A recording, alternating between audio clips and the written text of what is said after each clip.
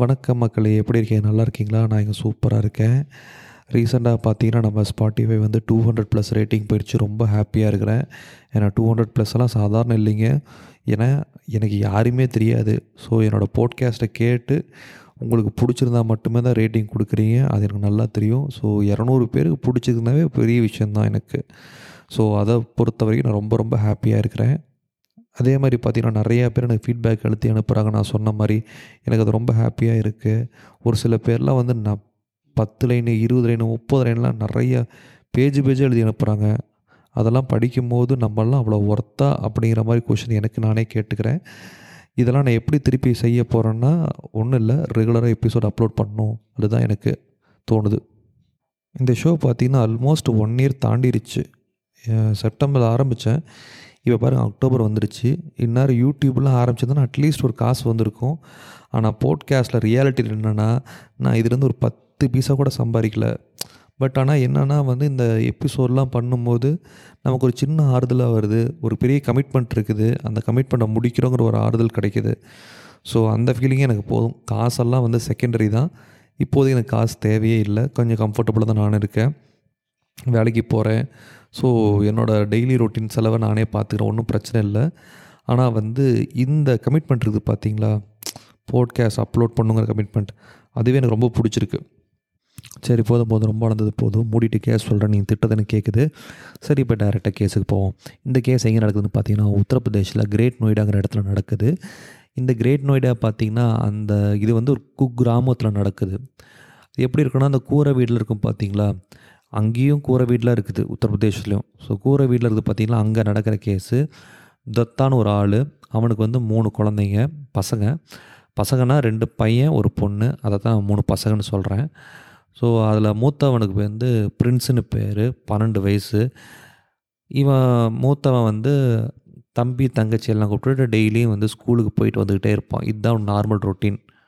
அப்படி இருக்கும்போது ஸ்கூல்லேருந்து திடீர்னு ஒரு நாள் கால் அவங்க அப்பாவுக்கு, இந்த மாதிரி உங்கள் மூத்த பையன் பிரின்ஸ் வந்து மயக்கம் போட்டு கீழே வந்துட்டான், வந்து என்ன ஏதுன்னு பாருங்கள், எங்களுக்கு என்னன்னு தெரியல அப்படின்னு சொல்லி ஃபோனை கட் பண்ணிட்டாங்க. உடனே அவங்க அப்பங்காரன் அடித்து பிடிச்சி ஓடுறான். ஸ்கூலுக்கு போய் பார்க்குறான், என்னாச்சு ஏதாச்சு என் பையனுக்குன்னு போய் பார்க்குறான். பையன் வாந்தி எடுத்து கீழே மயக்கம் போட்டு கிடக்கிறான். அந்த அப்பா என்ன பண்ணுறான்னா, தோலில் போட்டிருந்த துண்டை கழட்டி அந்த பையனோட வாயை தொடச்சி இடத்த க்ளீன் பண்ணிவிட்டு அந்த பையனை கூட்டிகிட்டு என்னாச்சு ஏதாச்சும் கேட்கும்போது, இல்லைங்க உங்கள் பையனுக்கு உடம்பு சரியில்லையாட்டுருது, அதான் மயக்கம் போட்டான் அப்படின்னு சொன்னாங்க. ஸ்கூல் சொன்ன பேச்சை நம்பி அவன் ஹாஸ்பிட்டலாக போயிருக்கிறான். ஹாஸ்பிட்டலில் காமிக்கிறாங்க. ஹாஸ்பிட்டலில் பெட் இல்லைன்னாங்க. திருப்பி செகண்ட் ஹாஸ்பிட்டல் போனாங்க, 3வது ஹாஸ்பிட்டல் போனாங்க, 4வது ஹாஸ்பிட்டல் போனாங்க, 5வது ஹாஸ்பிட்டலில் அந்த பையனை அட்மிட் பண்ணிட்டாங்க. என்ன ஏதுன்னு விசாரிக்கும் போது இந்த மாதிரி அந்த பையன் சொல்லியிருக்கான், என்னை வந்து இந்த டீச்சர் அடிச்சிட்டாரு, ஹோம்ஒர்க் எழுதலை, அதனால் என்னை அடிச்சிட்டாரு அப்படின்னு சொல்லி கேட்டான். எத்தனை அடி அடிச்சேன்னு கேட்டாங்க. 2 அடி தான் அடித்தாங்க அப்படின்னு சொன்னான் அந்த பையன். அதுக்கு அந்த டாக்டர் வந்து பொய் சொல்லாதும், உடம்பு நிறைய இடத்துல காயம் பட்டுருது, செஸ்ட்டில், தலையில், காலில் நிறைய இடத்துல அடிபட்டுருது, ஒழுங்காக உண்மையை சொல்லுன்னு சொல்லி கேட்கும்போது அந்த பையன் சொன்னான், என் வாத்தியார் வந்து என்னை வந்து 15 தடவை மேலே அடிச்சிட்டாரு, அதனால தான் நான் ரொம்ப ஒரு மாதிரி ஆயிட்டேன் அப்படின்னு சொல்லும்போது, ட்ரீட்மெண்ட் கொடுத்துட்ருக்கும்போது அந்த பையன் இறந்துடுறான். கடைசி அவங்க அப்பாவுக்கு இந்த விஷயம் தெரிய வர அவங்க அப்பா என்ன பண்ணுறாரு, நேராக அவங்க ஊர்களெல்லாம் கூட்டு போய் போலீஸ் ஸ்டேஷன் கம்ப்ளைண்ட் பண்ணுறாங்க. போலீஸ் வந்து அந்த ஸ்கூலை விசாரித்து அது காரணமாக இருக்க டீச்சரை வந்து அரெஸ்ட் பண்ணிடுறாங்க. ஆனால் இதில் என்ன கொடுமைன்னு பார்த்தீங்கன்னா, அந்த பையன் வந்து தீபாவளி வரப்போகுதுன்னு பட்டாசு புது துணியெல்லாம் வாங்கி வச்சுருந்தானாமா. பார்த்தீங்களா எவ்வளோ பாவம். அண்ணன் செத்ததுக்கப்புறம் அந்த தம்பியும் தங்கச்சி வந்து ஸ்கூலுக்கு போக பயப்படுறாங்களாம். ஏன்னா தங்களையும் அடித்து கொண்டுருவாங்க அப்படிங்கிற பயம் ஆட்டோமேட்டிக் வரதானே செய்யும். அதனால் அவங்க ஸ்கூலுக்கு போகிறதே விட்டுட்டாங்களாம்மா.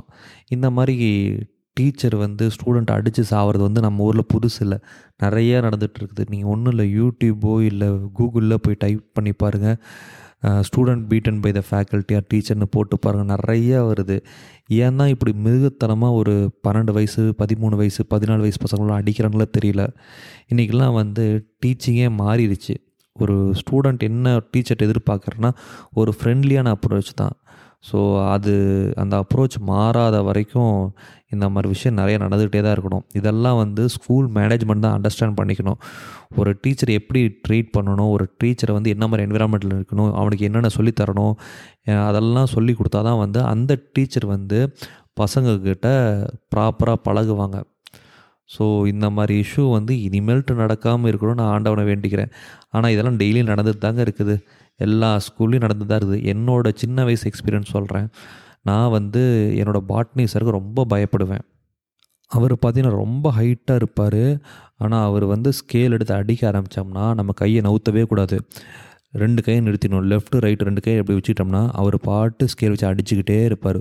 ஒரு 10 அடி 15 அடி சரிங்களா. ரொம்ப சேட்டை பண்ணோம்னா 20 அடி அடிப்பார். நம்ம அப்படியே நின்றுட்டோம்னா அதோடு முடிஞ்சிடும். ஐயோ கை வலிக்குதுன்ட்டு எடுத்துட்டோம்னு வச்சுக்கோங்க, அவ்வளோதான். அவர் கண்ணா பின்னாடி ஷோல்டரில் அந்த ஷோல்டர் இந்த ஷோல்டர் லெஃப்ட்டு ரைட்டு அப்படின்னு சொல்லி கண்ணா பின்னாடி அடிக்க ஆரம்பிச்சிருவார். அப்பா அதெல்லாம் ஒரு மறக்க முடியாத ஒரு கொடூரமான நிகழ்ச்சி. அநேகமாக இன்னமும் அந்த மாதிரி தான் எல்லாம் ஸ்டாஃபும் ட்ரீட் பண்ணிட்டு தான் இருக்கிறாங்க ஸ்டூடெண்ட்டை. அநேகமாக இதெல்லாம் வந்து ஒரு விழிப்புணர்வு க்ரியேட் பண்ணுற மாதிரி தான் இருக்கணும். ஒரு ஸ்டாஃப் வந்து ஸ்டூடெண்ட்டை வந்து ப்ராப்பராக ட்ரீட் பண்ணணும். ஒரு மியூச்சுவல் ரெஸ்பெக்ட் கொடுக்கணும், மதிக்கணும். நிறைய சேஞ்ச் ஓவர் வர வேண்டியது இந்த டீச்சிங் டிபார்ட்மெண்ட்லேயே. சரி, இதோடு நான் முடிச்சுக்கிறேன். நான் திருப்பி இன்னொரு எபிசோடோட வர்றேன். Thank you bye. மறக்காமல் இந்த எபிசோட் உங்களுக்கு பிடிச்சிருந்தா 5 ஸ்டார் ரேட்டிங் கொடுங்க. அப்புறம் ஃபீட்பேக் ஃபார்ம் ஃபில் பண்ணி கொடுங்க, ரொம்ப ஹெல்ப்ஃபுல்லாக இருக்கும். Advance Deepavali wishes. எனக்கு லீவ் வேறு வருது, ஸோ அடிக்கடி எபிசோட்ஸ் வரும் இந்த மீன் டைமில். தேங்க்யூ, பாய்.